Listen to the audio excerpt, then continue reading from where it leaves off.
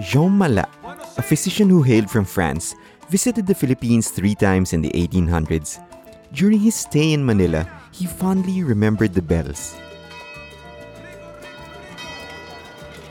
At 6 o'clock p.m., he writes, a great pealing echoes throughout the city, and everyone stops in their tracks.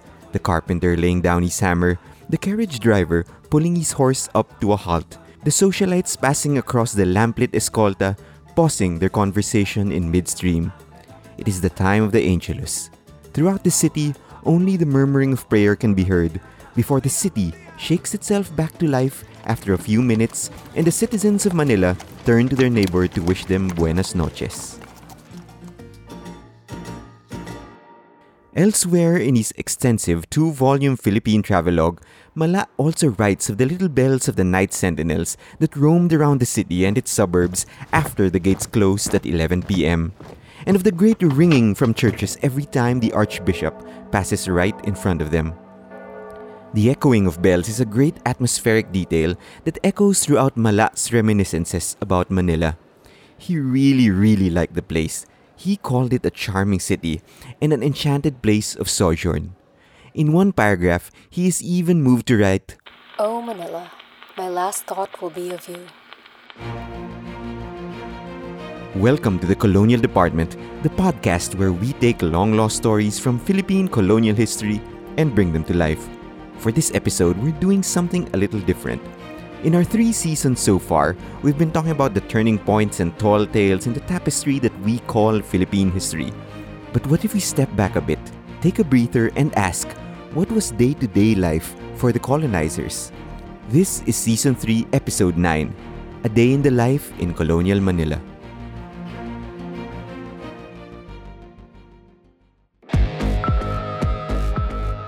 What was Manila like during the French doctor's visit? To answer that question, we have to rewind the tape more than 60 years in the past to the time of the British occupation.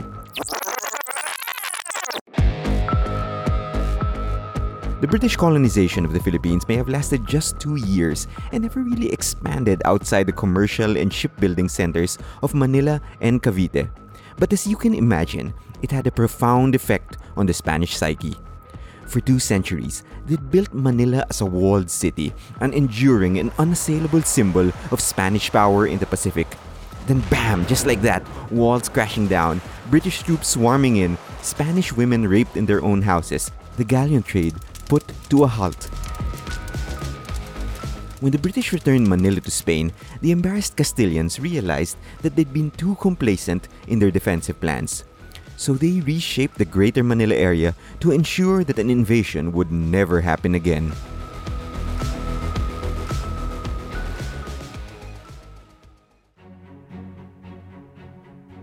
During their attack, the British had used Manila's own buildings and suburbs and pueblos and arrabales against it. Houses and bakeries just outside the walls of Intramuros turned into garrison fortifications, while the bell tower of the nearby Church of Santiago became a post for snipers to rain fire on the walled city's defenders. When the Spanish got the city back, they decided, okay, no more buildings outside the walls of Intramuros. The outlying towns would be pushed even further back. As historian Maria Luisa Camagay wrote, On the left bank, the pueblos of Parian, Dilao, Santiago, and San Juan de Bagumbayan all disappear as the area immediately outside the walled city was transformed into terrenos adictos a la fortificación, or lands devoted to fortification. You can see the results in a map of Manila drawn up in 1814. The south side of Intramuros, the one facing the Baluarte de San Diego, is completely bare. Prior to the British invasion, Bagumbayan had been a bustling little pueblo, hence the name, Bagumbayan or New Town. But the Spanish tore it down and it was just a bare field, and it would remain that way all the way up to the execution of Rizal. When the Spanish anti-invasion remodeling was done, the little hermitage or ermita would now be the closest suburb to the Spanish walls.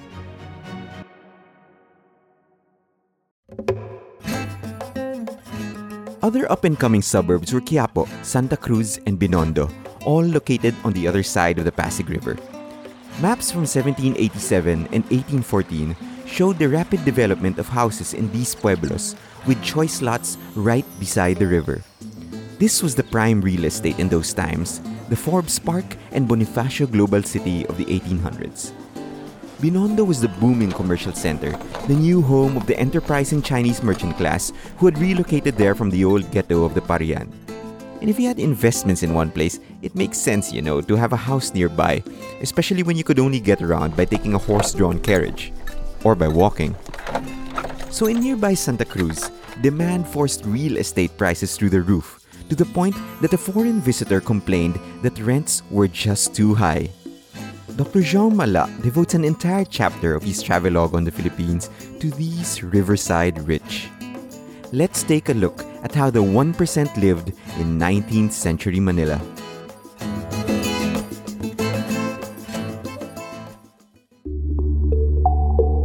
The day begins at 7 a.m. or for the late risers, 8 a.m.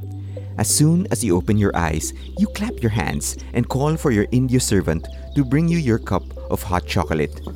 You lounge around in your bedclothes. If you're a dude, you're wearing light pants and a shirt. And if you're a girl, you have on a saya. You sip your cocoa while smoking a cigar. Once that's done, you go and take a bath. The shower is in a little bamboo hut by the side of the Pasig River. Before you head inside, you wash your head with an infusion of gogo bark. Then, you enter the little hut. Boys and girls take a bath together. It's cool, no malice about it. You have both your clothes on anyway as you wash. You lift the jug and pour it over your head and then over the rest of your body. 2 jugs are saved for this purpose. If you're feeling particularly energetic, you can step outside the little hut and go for a full swim in the Pasig River. There are already other girls there, all good swimmers, crossing to the other side of the river, wearing short red shirts with a tapis over them. Once your bath is done, your India servant returns to wipe you down with a towel, while another brings you breakfast. Rice, ham, fritada, vinegar, jams, cooked fish, pineapples, mangoes. You light up another cigar or chew some betel. It's a good life, but a whole new day awaits.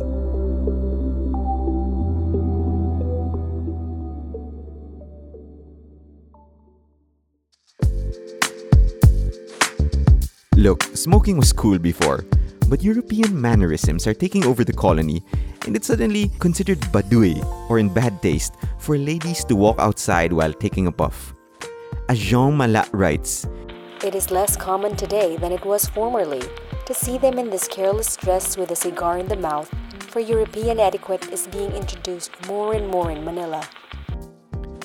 So, no smoking for the ladies when they go have their morning walk to visit their friends or maybe take the carriage to head down to the Escolta.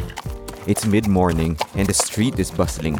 You can buy everything you could want there. Suits, dresses, drapery, the latest novelties from Paris. Chinese merchants run most of the shops and also man the stalls at the sidewalk, offering little trinkets for sale. The clock chimes 9. The men head to work. Inside their offices or the custom house or on the port, watching the ships come in, these gentlemen of the colony are dressed all in white, with a vest made of Chinese or English calico. In their workplaces, they have what the hobbits would call a second breakfast. What about breakfast?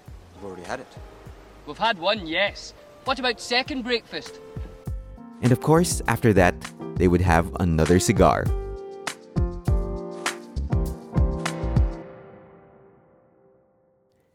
At 3 p.m., you go home for lunch.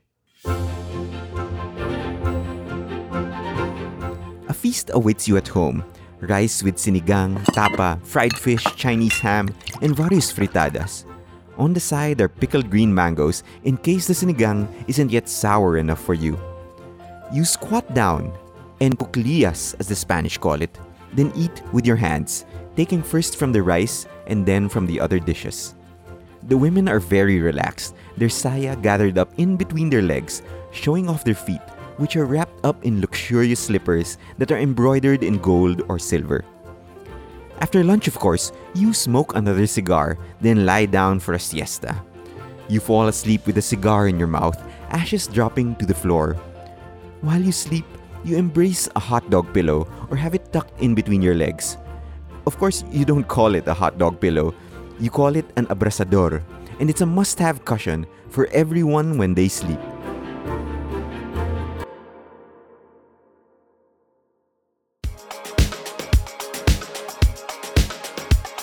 It's 5 o'clock now, and anyone who's anyone in the city of Manila is at the promenade. It's a spectacular place. Behind you are the walls of Intramuros, and in front of you are the wide waters of the bay. Ships of every description pass within this vista.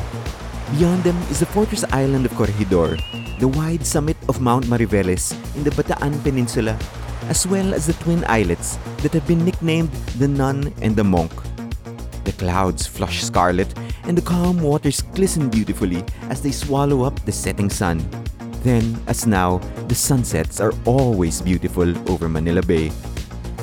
But the people aren't here to just watch the setting sun. They're here to do some people watching as well. Everyone has put on their finest dress for the occasion. From carriages drawn with 2 horses in the Demont style, the women disembark wearing delicate dresses of the finest piña or sinamay and flowers stuck into their hair. Polite greetings and besos and manos are exchanged, and if there's a new arrival from Spain, they are introduced to everyone else, with the young women asking among themselves in whispers, is this dashing new arrival married? Or is he single and lonely in Manila? Then at 6 o'clock, the church bells ring for the Angelus. The entire world stops. But when the prayer is over, the sweet murmur of 100 buenas noches and magandang gabis fill the air.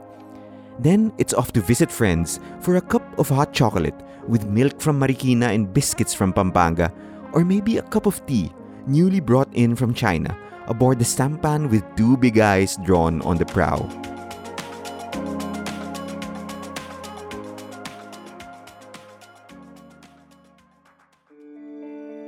Night falls. The Spanish tune body clocks, accustomed to the rhythm of the siesta, mean it's a late night for you colonial sons and daughters. Writes Jean Mala. At 11 o'clock in the evening, almost everybody has gone home. This is when the supper is served, consisting usually of tinola, that is to say, chicken cooked in water, garnished with pieces of pumpkin, then the inevitable rice. If you're not too hungry, you content yourself with a sip of lemon water, leavened with a lump of sugar.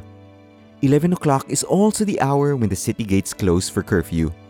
They would not open again until 5 a.m. the next morning. Before you go to bed, you smoke one last cigar or chew one last piece of betel nut. Then you turn in for the night inside your grand old house by the river. Tomorrow is another day in Colonial Manila.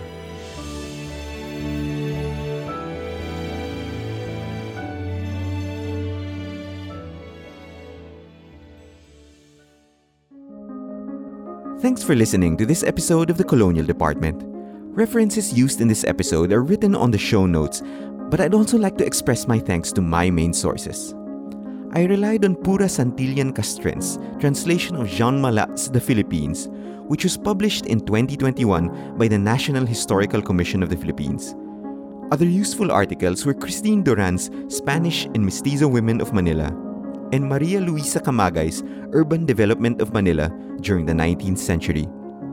Quotes from sources were read by Anya Ong. Hobbit audio is from New Line Cinema's The Fellowship of the Ring. The Colonial Department was written and produced by Leo Manggubat. Follow us on Instagram at The Colonial Department.